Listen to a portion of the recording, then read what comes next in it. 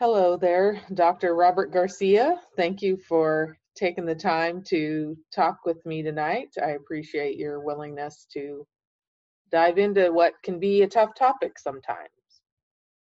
No problem, Tammy. Glad to be here, and thanks for having me. So, lately I've been talking about things called elephants in the room, and I believe hoarding is one of those issues that we often don't talk about or disclose. And so basically, I think we need to have some critical conversations around that issue, and therefore, here we are. I do have some questions, and really, I want this to be a no holds barred conversation. It's about you, your experiences, and the things you choose to share about the issue. So, tell us a little bit about you. Yeah, I grew up in a small logging town in Northern California called Eureka, and low income family. And the main family member that hoarding affected was my grandmother, and she lived through the Depression. And I think that that's probably a big reason for her behavior. So while I was growing up as a little kid, I always remembered that her house was always floor to ceiling with clothes, garbage. She would always go to yard sales and just buy all this stuff. And she would load up her truck twice a year and go to Mexico and give a lot of stuff away to poor people, which is actually counterintuitive, because traditional hoarding behavior means you never give out anything. You never give up stuff. You never throw it away. You never, it's a matter of, hoarders are collectors, in my opinion anyway. But she would give her stuff away and then just go to yard sales and just store it up, and then her garage is completely full. And to give people an idea of the severity of the issue, there were bedrooms that were completely, I'm talking floor to ceiling, like you could walk in 2 feet and that was it. With everything you could imagine, cardboard boxes, old toys, clothes, newspapers, magazines, whatever. And every room in the house was like this. Even the living room had just piles of stuff, and everyone just kind of, no one ever really confronted her about it. They just figured she was messy. And back in the 80s, it was a little bit more, I don't want to say accepted, but it wasn't looked down upon as, like today it would be. So. And that's go ahead. That was my experience. And so I just always remember growing up around that. And so I almost, as a little kid, you don't process things. You don't observationally, you don't understand like how things are. And so she was like this with my mother and my aunt as well. And so they grew up around this, and it affected them as well in certain ways. So it was, and then at 14, I had to go live with her. So we'll get into that in a minute. I'm sure you're going to ask some questions or, share some stuff. Well, thank you. And thanks for describing it, because I don't think in general, unless you've seen it or experienced it, you don't get the oppressive feeling of stuff, and how much that can impede just normal activities like being able to put up a Christmas tree. I remember it being a real battle, because that meant you had to move things, and that was like not acceptable to move stuff if it wasn't the person that hoards idea to move it. So how would you say that has affected some of the choices that you made ultimately, like to leave, or was it a driving force? It definitely kind of changed the way that I was as a younger person. And I eventually ended up leaving my county at 19 just to get away from everybody, because everyone in my family was either a drug addict or severely mentally ill or an alcoholic. And everyone that would come through my grandmother's house was just some kind of problem. So when I was 14, I had to move in there in that house to start high school. And my uncle would break in when I was at school and steal my stuff so he could buy meth. And, Mm. it just, there was no white picket fence. There was no traditional family model. It was just me and my mom, and she was kind of doing a lot of drugs at the time, so she wasn't always around. And then my grandmother, I think, was at a different, no, sorry, that was ninth grade. She had died by then. And so, yeah, I gotta think about the years exactly, but she died around that time, early high school. But just the real long term effects of having that environment was shame. I was embarrassed to bring my friends over to my house. I didn't want to ever like bring girls over. I didn't. It hurt my ability to feel and interact like a normal kid. Um, Definitely didn't want to date anybody, and it robbed me of a lot of my confidence as a young person, and it definitely led to some behaviors as an adult that were odd. Um, and hoarding affects people in different ways. And the only good thing is I didn't grow up to be a messy person. I didn't grow up to, I always recognize that behavior, and I always like go out of my way to throw things away if I don't need them. So because I know the symptoms, and I know what real messiness looks like, and I know how to kind of identify, okay, you don't need this, get rid of it. So that's a good thing, I guess. It seems like the shame and the not having friends over and that isolation is really a common theme for people who have gone through that. And I think it really makes it difficult as an adult in some ways to kind of overcome some of that same fear factor. As far as are people going to judge me or make fun of me because of my environment? And I can definitely see where it impacts some of the choices that we make as we move forward in our lives. How did it affect, family relationships? Did you have a relationship with your mom or your grandma outside of, the stuff, or how did the stuff impair that relationship? My mom was actually she was one that eventually cleaned out the house when my grandmother died. My mom hated it because she grew up around this stuff too. Right. And my mom was a young mom. She had me at 21. And it just ultimately it just led to a slew of issues. It led to a slew of problems. The house was disgusting. There were cockroaches and mice and vermin. And just, it was probably a health hazard, and it was just pretty bad. You don't want to go home. You don't want to deal with any of that stuff. You just feel dirty all the time. You have shame, and the person themselves, they don't want to have, they don't want to have interventions. They don't want to talk about it. That's just their life, and they get mad if you bring it up. So it's important to definitely seek out treatment and, get them some help and let them know that, hey, you've got a problem because it's affecting other people. Mm-hmm. If it's just you, it's not as big of a deal. But if you got family members living there, especially kids, then, you've got to address the situation. You can't just sit back and let it happen. Mm-hmm. And it seems that even now, my experience was also in the 80s, and it seems like even now, people don't really seem to know what to do when there's kids involved. It's almost like, oh, yeah, okay, kids live here. And it's more about keeping the family together than it is really addressing the issues around what is driving the family apart. And Yeah, it just seems that way to me. Yeah, you got two types of behaviors usually in these situations.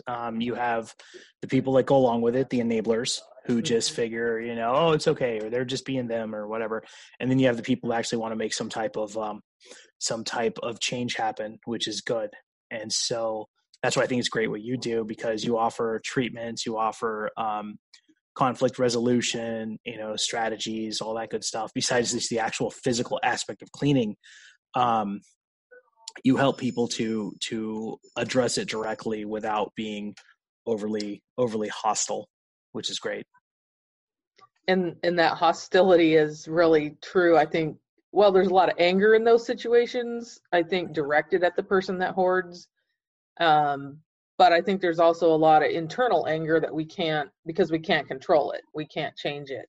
And so I just think that anger is a huge component to those situations, and it's very emotionally charged, which is why Yeah. it's helpful to have a neutral, kind of a neutral person be part of that resolution. And often for family members, that is really difficult to be that neutral person. Um, Yeah, it's definitely interesting because you're dealing with a mental illness. The person doesn't feel like they're wrong. They feel like you're intruding on them. You're invading their privacy. You're going to take away their security. It's a lot of things. And so, I came back from my deployment, and then I had to deal with a situation with a whole different set of relatives. And I really appreciate that you and I had to have that talk, and you helped me out with a lot of the strategy. So thank you for that. But it was definitely disheartening. When I go see the relatives, the ones that always yelled at me as a little kid to clean my room and to keep the house, neat and all this stuff. And they were we're talking hospital corners folded on my bed. mm, They were the exact opposite. Like they really like stayed on me as a little kid. And then I go stay with them, and just the place is filled. Like there are piles of just newspapers and cat toys and slippers and clothes and magazines and newspapers, just everything in the living room. Just like, what the hell happened, and just one of my relatives just had just kind of over the years, the bathroom was like I showed you pictures of the counter. It was ridiculous. It was you couldn't even see counter. It was just covered in bottles and makeup and stuff. And then the bedroom was floor to ceiling once again. And I just was stunned. And I tried to have a conversation with them. I offered to help them. They didn't want to do that. They were openly hostile. I offered to bring somebody in to help clean. I offered to just send some money, and they're just like, no, I don't want any of that, blah, blah, blah, and so it was just complete denial, and it was complete just shutdown. And so you and I talked about it, and we agreed that the solution was, as long as, my relative wasn't in danger or there wasn't a fire hazard, that we would just have to let the situation be and just run with it. And so I didn't like that solution, but it was, it was all I could do at the time. And a lot of times that ends up, it's not necessarily resolving it, but one aspect of it is the safety. And if they're relatively safe, then a lot of times our hands are tied. People get to choose how they live, even if it's, like you said, disheartening and like, wow, what happened here? Yeah, you got to pick your battles. Yeah, and that's what it ultimately comes down to, is picking your, is this one worth fighting for? And you hope that something doesn't happen, that is caused by the level of stuff they have. So, I mean, you've had a lot of experience dealing with that part of it, and I'm happy that I was able to shed some light on those things. So how do you deal with this now? I mean, do you keep a distance from those relatives? Or, I mean, how's your boundaries around that? Well, I dealt with two different sets of relatives. So the first set's passed away now, both of them. So it's, not an issue. And the second set, they're still around. I backed off on the one that was being very hostile towards me. And so I just I keep it very civil. It's my other grandmother's place. So she's okay. She's happy. She's 90. She's kicking. So, so I just, if she's, as long as she's happy, as long as she's okay with it, then, I guess I can just, I don't know. I guess I can just kind of let it be as it is. And that's what you got to kind of ask. You got to gauge and assess and say, okay, is this a dangerous situation or is this manageable? And what's the attitude of the person living there? If there's a different situation where there were kids there, or there were a lot of animals, or it was just out of control and just vermin, it's just every situation is different. You got to make that assessment. And there is a fine line, and I mean, it's not always filthy or dirty. Sometimes it's just stuff. Yeah, but clutter. a lot of clutter, and you almost hope that that's what you're dealing with, and that you're not dealing with filth and rotten food and rodents. Hygiene and human Hygiene. waste and, needles and if you get And into biological stuff, then it's time to do something. You have to.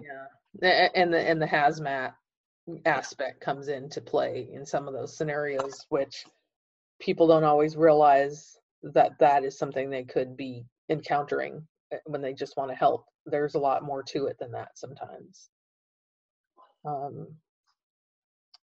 So how did you decide to leave that environment? I mean, were you forced to leave? I mean, I hear all kinds of reasons why people get out of those situations. So what made you say, all right, I'm out? I turned 18 and I just had to leave the state. Like I was just dealing with too many idiot family members, too many drugs, too many bad life choices. And I just had it. So I just left my city and that was it. I never went back. Mm-hmm. Never moved back. I visit once in a while, but ultimately I just had to declare my own independence and just do my own thing. And it's worked out fine. Mm-hmm. And what would you tell people now that are living in that? I mean, if you were a kid now or a teenager living in that, what would you say to them? I would encourage them to just save up their money, go get a job as soon as they can, and just save up their money and move out when they're able to. You could try and have a conversation with the hoarder, but they're not going to change their behavior ultimately. They're too ingrained in their own mental problems. And so statistically speaking, they're not going to change. So just hang in there, keep your hope up, and realize that your whole life isn't going to be like this. It's going to get better. That you have choices, Yeah. just, so we kind of did talk about like your personal boundaries, but what would you say to someone that hoards? What would you tell them to do? Or If it's somebody that thinks they have an issue with hoarding, they need to get an outside verification first of all. Just ask some people and just say, hey, do you feel like I'm exhibiting hoarder behavior? mm-hmm. And because a lot of times hoarders can't self-diagnose, they don't see the actual issue. Mm-hmm. And so if you feel like you gotta go get help, go talk to a counselor, go try and isolate the reason why you feel the need to compulsively collect things. Is that insecurity? Is it old, trauma? It could be abuse. Hoarders do this stuff for a number of reasons. For my grandmother, it was the depression, just not ever having anything and a need to compulsively have things around her. So go seek out help and go do it, not for yourself, but for the people around you that love you. And that's really the truth, is they have to see that there's an issue and be willing to work on it. Otherwise you have these fruitless arguments that never get anywhere. Yeah. And it really destroys relationships, is what I see.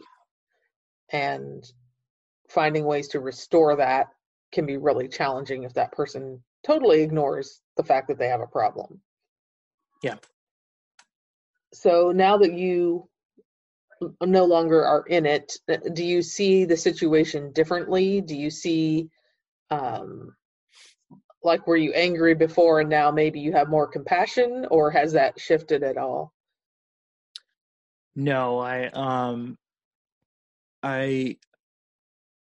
mean, we're talking like 30 years ago, so I can't really get mad about it. I look at it as one of those hurdles that I'm glad I got through. It made my life challenging, and it gave me a lot of bad memories. But overall, it's one of those things just toughened me up, I guess, and made me a lot more resilient in life. And it also taught me about behaviors to look out for in other people. Well, and it's interesting that you mentioned the resiliency, because I was thinking about that. I was like, well, how did that cause you to be more resilient? And how did it? And basically, it does. When you deal with that, you learn that you can pretty much survive anything.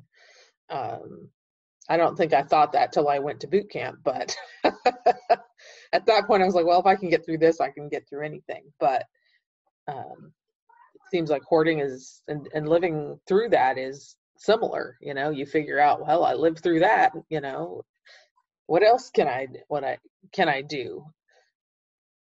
So what is there any part of that now that you feel like you've brought forward into your business and into your success? Is there some aspect of that made you go, I'm going to make it? I just feel like it, growing up like that, like going without and just dealing with a very unpleasant situation for years at a time, just kind of, it did kind of make me more, I guess, a little harder around the edges and a lot more determined to create success for myself, just so I could live in a decent place and and have a the kind of place I always dreamed of living in as a little kid.